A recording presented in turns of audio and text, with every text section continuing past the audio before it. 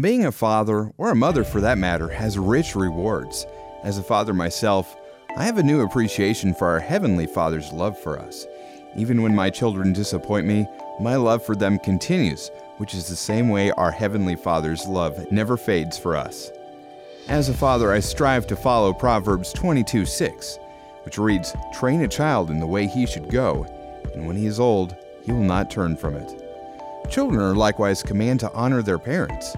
We read in Exodus 20:12, "Honor your father and mother, that your days may be long in the land the Lord your God is giving you." The fifth commandment is repeated in the New Testament, emphasizing its importance. Ephesians 6:1-2 reads, "Children, obey your parents in the Lord. This is right. Honor your father and mother."